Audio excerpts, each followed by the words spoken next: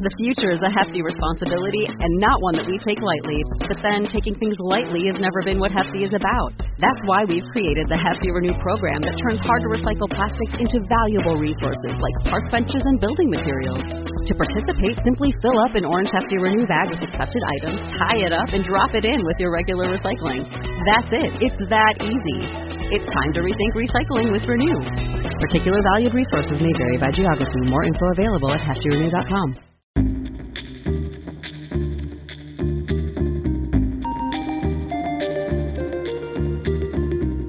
Hey everyone, I'm Ray Belli, and this is Words for Granted, a podcast that looks at how words change over time.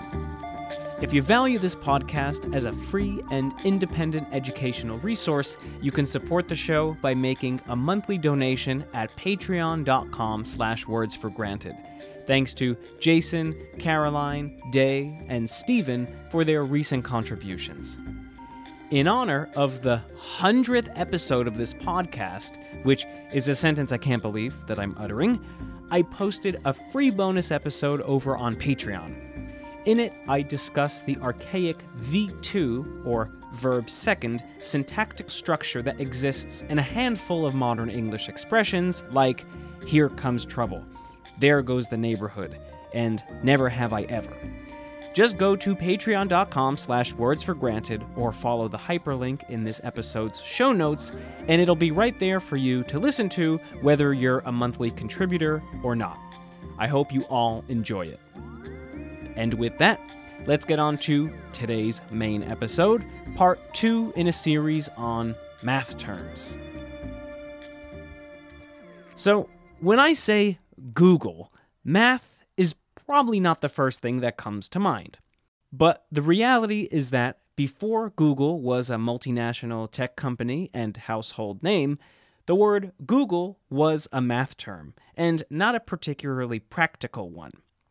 The original meaning of Google as a common noun, which, by the way, is spelled Googol, not Google, Google is 10 raised to the 100th power. If you were to write that in decimal form, it's the number 1 followed by 100 zeros. If you think Google sounds like a silly word for such a prodigious number, I'd have to agree with you. It kind of sounds like a kid made it up. And as it turns out, a kid did make it up. The story of the word Google allegedly goes back to a stroll that took place in the mid-1930s between the prominent American mathematician Edward Kasner and his 9-year-old nephew, Milton. Kasner asked his nephew what you'd call a number with 100 zeros, and his nephew replied, a Google. Apparently, Kasner liked his nephew's response enough to introduce it into the formal mathematical lexicon. The word Google also inspired the term Googleplex, which is 10 raised to the power of Google. So, 10 times 10 with 100 zeros. Writing out a Googleplex would require more space than is available in the universe and a greater amount of time than the accepted age of the universe. So, where did Kasner's nephew get this word Google from? It has a playful sort of sound to it, so you might be inclined to think that it was a brilliant piece of improvised, unfiltered kidspeak. But this is most likely not the case.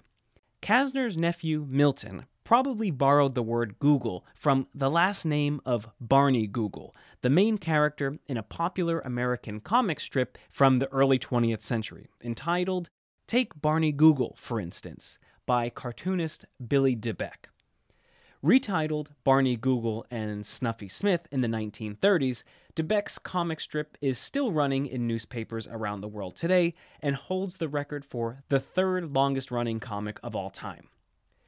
If you've never seen the cartoon character Barney Google, he kind of looks like a more colorfully dressed and neurotic version of the Monopoly Man, with enormous eyeballs that pop out of his head. Those eyes have in fact given us the phrase googly eyes, meaning an oblivious, adoring stare. It's also the de facto name for those plastic toy eyes that have a black disc encased inside of a semisphere with a white background. The term googly eyes is first recorded in a hit 1923 song, Barney Google with the Googly Eyes. So if we get the word Google from Edward Kasner, who got it from his nephew Milton, who got it from the Billy DeBeck comic book character, where did Billy DeBeck get it from? This we don't really know.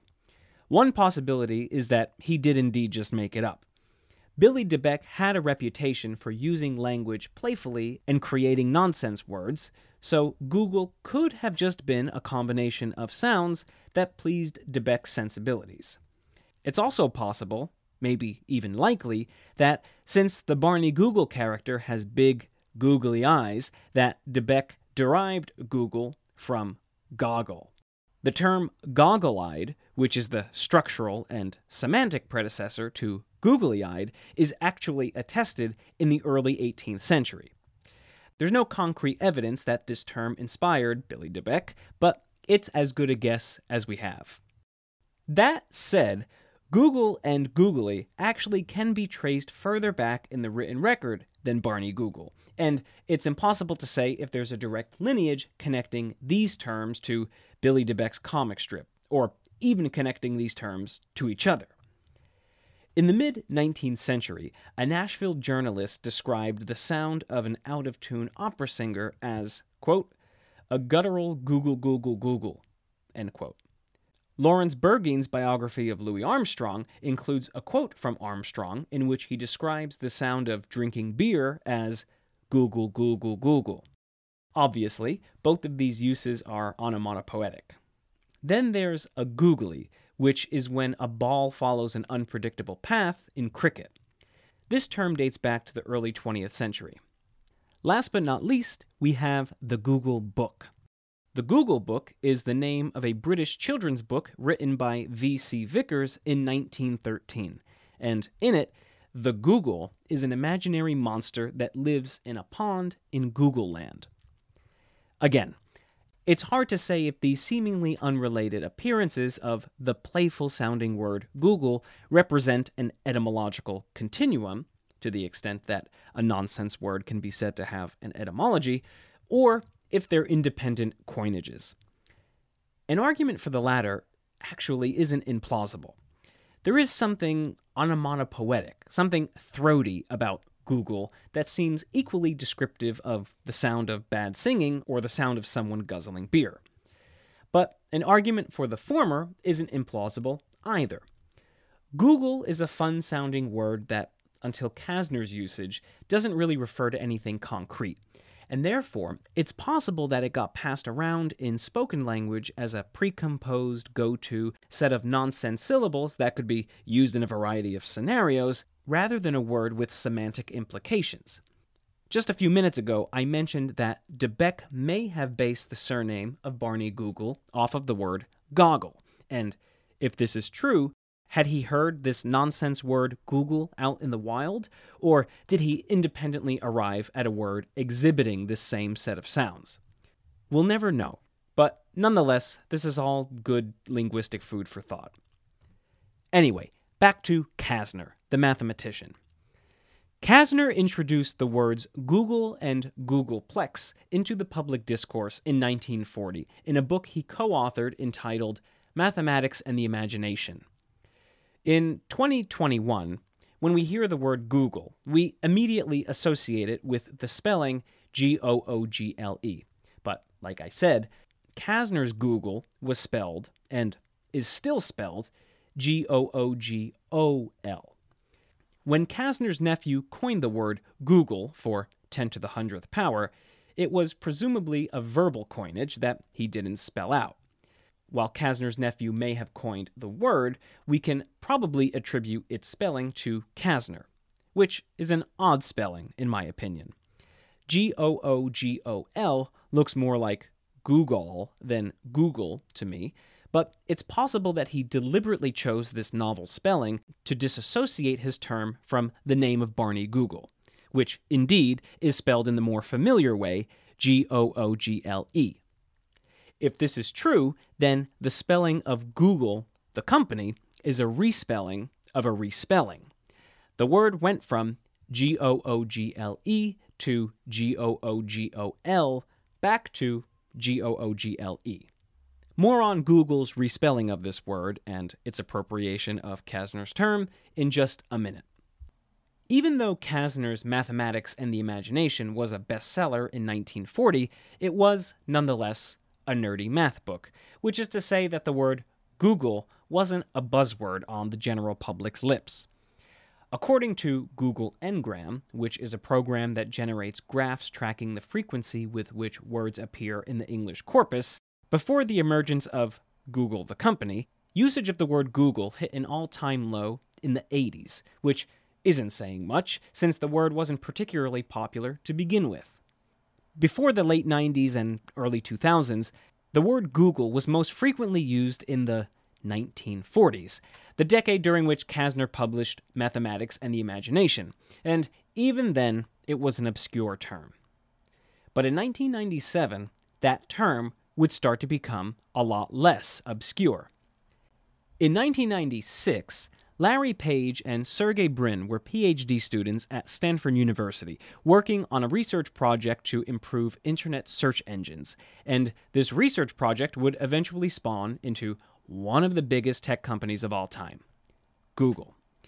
The original working title for this search engine research project was called Backrub, because it employed an algorithm that analyzed a web page's backlinks in order to determine their relevance to the search. So, yes, there is an alternate universe scenario where Google never changed its name and is instead still called Backrub. Terrible name, but luckily, Page and Brin realized this early on, and so they changed the name of their search engine to Google. So, why Google? When you do a Google search and go to the bottom of the page, there's the word Google spelled with 10 O's that let you go deeper into whatever search you're doing, right?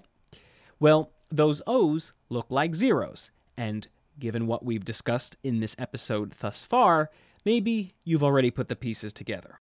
Google's founders thought that this name was a good metaphor for just how much data their new and innovative search engine would be processing. On Google's beta landing page back in 1997, the rationale for the search engine's name is clearly laid out. Quote, 10 to the 100th power, a gigantic number, is a Google. That's spelled Googol, but we liked the spelling Google, Google, better. We picked the name Google because our goal is to make huge quantities of information available to everyone. And it sounds cool and only has 6 letters. End quote. However, neither Larry Page nor Sergey Brin, Google's co-founders, came up with this name. The ultimate credit goes to one Sean Anderson, another Stanford PhD student who, at the time, was one of Larry Page's office mates. Larry was having a brainstorming session with his office mates to come up with a better name for his search engine than Backrub, and Sean Anderson suggested Googleplex. Larry thought that was a good idea and shortened it to Google. Larry asked Sean to check the domain registry to see if google.com was taken, but instead of searching for Googol.com, which, recall, is how the mathematical sense of the word was and is spelled, Sean searched for Google.com, unintentionally misspelling it. Larry liked the look of this misspelling even more than the correct spelling of Google, and lo and behold, the domain Google.com was available. And so, a few hours later, on that fateful day, September 15th, 1997, Larry Page registered Google.com for his and Sergey Brin's search engine. And the rest is history. This story is a good reminder that impactful coinages aren't always the product of meticulous deliberation. In fact, most of the time, they're not. This generally unpremeditated nature of word coinages is explored in depth with lots of examples in Ralph Keyes' book, The Hidden History of Coined Words. Since that fateful day, Google has become such a huge part of our lives, culturally, technologically, and linguistically. As a word, Google has become so ubiquitous that we've turned the company's name, a proper noun, into a common verb. The phrasal verb to do a Google is first attested in 1999, while the simple verb to Google, which is what we say today, is first attested a year later in 2000. In fact, the American Dialect Society called to Google the most useful word of 2002, and it's been a part of the Oxford English Dictionary as a verb since 2006. Initially, Google spoke out against the usage of to Google as a synonym for to use any search engine, because at that time, Google wasn't the monolith that it is today. There was Yahoo, AskJeeves.com, AOL Search, and other search engines that coexisted with equal prominence alongside Google before Google gobbled up its competition. Today, when we say we're Googling something, 99.9% of the time, it does actually involve using the Google search engine. The genericization of brand names is a common phenomenon, as many of you know. Lots of us refer to gelatin as Jell-O, tissues as Kleenex, and personal watercrafts as jet skis, all of which are patented names for specific products. Yeah, jet ski is a proper noun, which I did not know until recording this episode. The phenomenon by which nouns become verbs is also a common phenomenon. It's called verbing, or verbification, which is a rare example of a simple and clear term in linguistics. Verbing is not a new phenomenon, though in our present era of Internet English, it's become increasingly popular and increasingly acceptable.